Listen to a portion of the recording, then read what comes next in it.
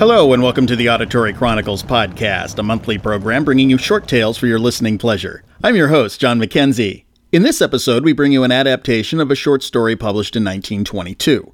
We begin with a train conductor who was the very best and the very worst. From the Ground Up, adapted from the short story by Leland S. Chester. Bill Thorne was the best conductor on the Rock Hill division of the TL&G. He knew more about the safe and prompt movement of trains than any other man on the division, and he exercised that knowledge with a precision and directness that was next to uncanny. Bill had risen rapidly from brakeman to conductor and on up through the classified freight runs to the blue uniform of an extra passengerman. But success had gone to his head. No member of his crew could get along with him.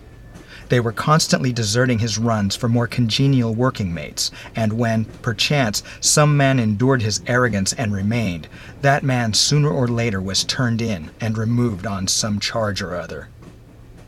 After turning in a particularly able brakeman for no more reprehensible reason than that the man had talked back to him, a clean-looking young fellow of 21 or 2, intelligent, industrious, and anxious to learn, was assigned to Bill's run. Bill looked him over critically and sneered. "What's your name?" "My name's Ewing," the young fellow returned smilingly. "Edwin L. Ewing." "All right, Ewing," Bill snapped. "If you stay on this run, you'll hit the ball. Try to remember that." "Yes, sir," smiled Ewing. "That's what I'm here for." The run was one of the best and fastest on the division, pulling only livestock and other perishable freight. During the run, Bill got an order to pick up 3 cars of livestock at a station a few miles farther on. He handed the order to Ewing with the remark, "Pick up these cars at Hadley while I'm getting the bills from the agent. And," he added with a sneer, "see if you can do it right." "Yes, sir," said Ewing pleasantly. The livestock cars were on the stock track at the loading chute. A passing extra had kicked 2 empty cars in on top of them. To add the livestock cars to the train, Ewing first brought out the empties, went back for the loads, coupled them ahead of the empties, and set the 2 back on the stock track. He made 2 extra switches that a more experienced brakeman would not have made. Bill Thorne came running out just as the engine was coming out on the main from the last operation. "Of all the brainless, useless, muddle-headed dubs," he shouted, throwing his arms and swearing with the fluency of long practice. "Didn't you know enough to bring all those cars out at once, leave the loads on the main, and simply kick the empties back?" "I know it now," returned the brakeman, "but I didn't think of it until I was almost through. You should have told me." "That's the trouble with you and about 9/10 of the other fatheads on this road," Thorne raged. "You never think. You expect someone else to do it for you. If a thought should ever get into that dome of yours, it would split wide open. Now couple up that train if you know enough, and let's go." Instead of darting confusedly about his work as most students were wont to do under Bill's tirades, Ewing straightened, placed his hands on his hips, and grinned calmly up at him. "Say," he asked, "do you think such talk tends to promote efficiency among your men?" Bill moved forward, threateningly. "No more of your lip, young man. You couple up that train as I told you. This is your last trip with me." "You can bet it is," said Ewing, still calm. "You'll get another man next trip, all right. I'll see to that. When I was called for this run," he went on, without giving Thorne a chance to break in, "I was told to steer clear of you, that you had the swell head so bad that nobody could get along with you, and that I'd last only a trip or 2 anyhow. You're a good railroad man, though. They all give you credit for that, and I was glad to get on with you so that I could watch you work and learn how you did things. I'm in this game to learn it from the ground up, but I'm of the opinion now that I can learn more from someone with less knowledge of railroading and a little more principle." Bill Thorne sneered. "From the ground up? Well, you'd better try the pick and shovel route. That's the only way you'll ever be of any use to a railroad. I'm telling you for the last time, couple up that train." "I'm in this game to stay," returned Ewing. "Someday I may be superintendent of this division," he added lightly. "And if I am, I'll fire you so thoroughly you can't even get a job with a pick and shovel. And now I'll couple your train." Thereafter, for a time, Bill saw Ewing at various points along the road, sometimes on extras, sometimes on locals, now and then on the manifest opposite his own. Then he saw the young man no more, and after a time, he forgot him. Meanwhile, things were happening at the division office. There had been complaints from patrons of the road for incivilities suffered on Bill Thorne's occasional trips as extra passenger conductor. He was summoned to the superintendent's office, and the resulting conference was anything but pleasant. "We've about reached our limit with you, Bill," the official told him pointedly. "In view of your record, we have tried to ignore your constant scraping with the men, hoping that you might see the utter senselessness of such an attitude and abandon it. But when patrons of the road begin to complain, we have no choice in the matter. When the public pays a corporation for service, it wants service, and not abuse from an employee. As a matter of discipline, Bill, we have decided to retire you from passenger work for at least 1 year and assign you to the chain gang." The chain gang, as all railroad men know, is made up of crews which have no regular runs. Their work consists chiefly of moving the long, heavy trains of coal, lumber, and other slow freight. They are called out in order of their arrival at a division point, sometimes at noon, sometimes at midnight. Any hour they are needed. Bill had been through all this years before. He detested the slow, heavy trains, long, irregular hours, and uncertain earnings. Yet there was nothing he could do but accept or resign, and he had no thought of the latter. So, inwardly seething, Bill Thorne took the lowered status. In the chain gang, train and engine crews seldom make 2 consecutive round trips together.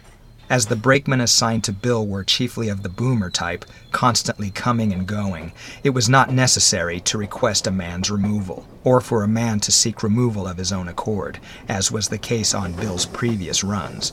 That was brought about automatically.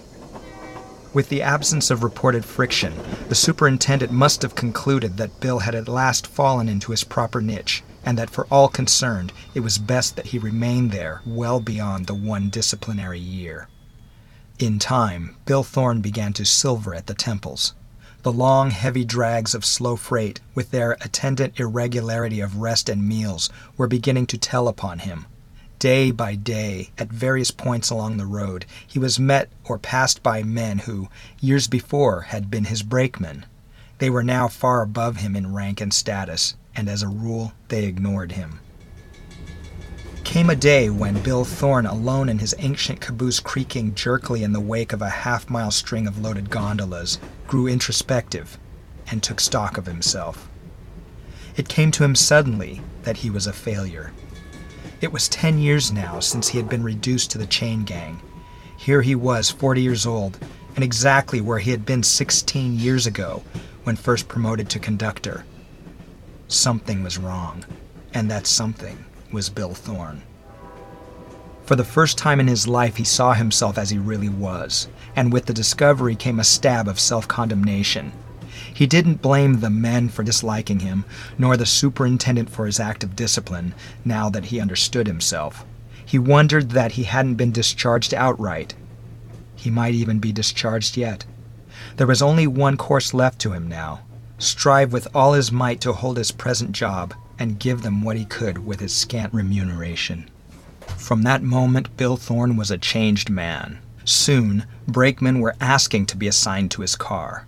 Engineers and firemen spoke of him as a prince of a fellow, and although Bill felt that he had delayed this transformation too long, that it could now avail him nothing so far as promotion was concerned, he was, nevertheless, genuinely happy.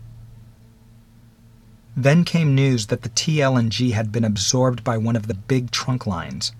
Antiquated rolling stock was to be replaced with new and improved equipment, and the working conditions were also to be improved.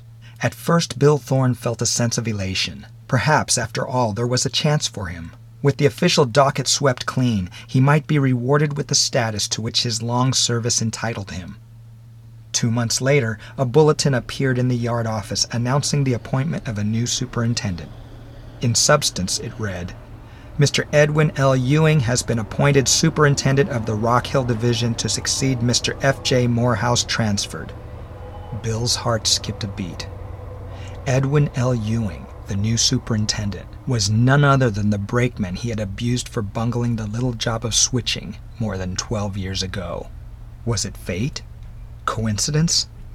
Or the man's own vengeful contriving that had brought him back here with the authority to fulfill the threat of retaliation made years ago?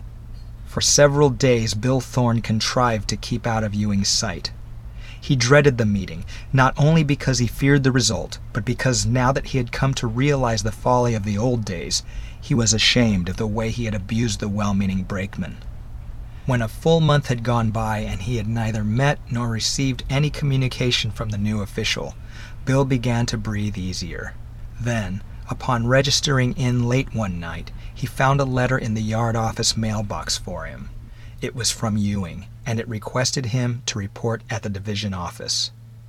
The next morning, before leaving home, Bill wrote out his resignation. He'd rob Ewing of that much pleasure anyhow. When Bill Thorne entered the superintendent's office at 9, Ewing swung about in his desk chair and smiled up at him. The man hadn't changed much, Bill thought. He was older, to be sure, but he still had the boyish, self-confident look Thorne remembered. "Hello, Thorne," he greeted easily. "Sit down." Bill shifted and tried to assume his old arrogance. "That won't be necessary, Mr. Ewing. I know what I'm here for, and there's no use beating about the bush. Here's my resignation." Ewing took the folded paper, glanced at it, and tossed it to his desk. "Well, sit down anyway, for old time's sake," he invited, and smiled. Thorne perched on the edge of a chair and eyed the man as unconcernedly as he could force himself to appear. "We're having the same thoughts this morning, I imagine, Thorne," Ewing began presently. "We are thinking that this old world is a pretty small affair, and that life is short, too, now that we have the occasion to look back upon a certain long-past event. We can hardly believe that it has been more than 12 years since we met here on this very division, and we are wondering just how it came about, after all those years, that we should meet again here under present conditions. When I left the TLNG, I went with the Great Continental," he continued without giving Bill a chance to reply.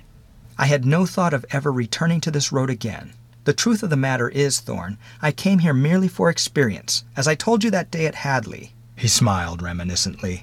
"I was in the game to learn it from the ground up, and now, after more than 12 years of railroading, I still love it.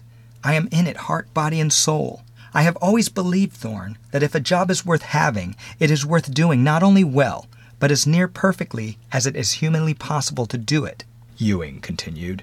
"I have always striven to that end, Thorne. When the Continental absorbed the TLNG, it sent me down here not only because it believed I understood and would carry out its policies, but because it felt that I would do all within my power to gain the respect and goodwill of the men, which, after all, is the big thing." He looked searchingly at Bill Thorne and said, "I have often wondered, Bill, where you might be today if you had followed those simple rules." Bill shifted in his chair, looked at Ewing, away again, and stood up. "If that's all, Mr. Ewing," he said, "I'll be going along. I've been a darn fool most of my life. Nobody knows that better than me. But I don't like to have it rubbed in. I've never forgotten what you said that day. Well, you're the superintendent now, and—" he pointed to the folded paper on the desk. "There's my resignation." Ewing threw back his head and laughed, not cynically nor triumphantly, but with a wholeheartedness that brought tears to his eyes. "Yes, I remember that too," he said, still laughing. "But that's been a long time ago, Thorne, and time is a great eraser of grudges. In striving for bigger and better things, we outgrow our petty piques and vanities. I understand, Bill, that you have outgrown some things in the last year or so."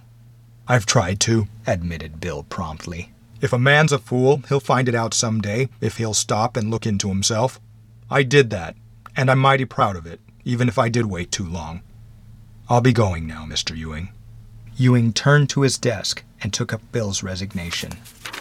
"I didn't expect you to do this, Thorne, but since you've elected to do it, and since it is in line with my plans, there's nothing I can do but accept it.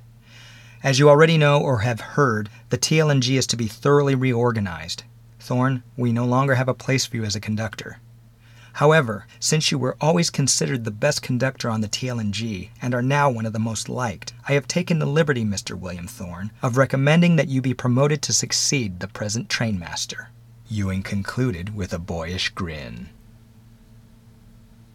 We hope you've enjoyed our presentation of From the Ground Up, adapted from the short story by Leland S. Chester, as read by JT. Be sure to join us next month for another tale of mystery and wonder. In the meantime, feel free to visit our website at auditorychronicles.com for an archive of previous episodes, as well as links to our Twitter feed and Facebook page. For Auditory Chronicles, I'm John Mackenzie. Thanks for listening.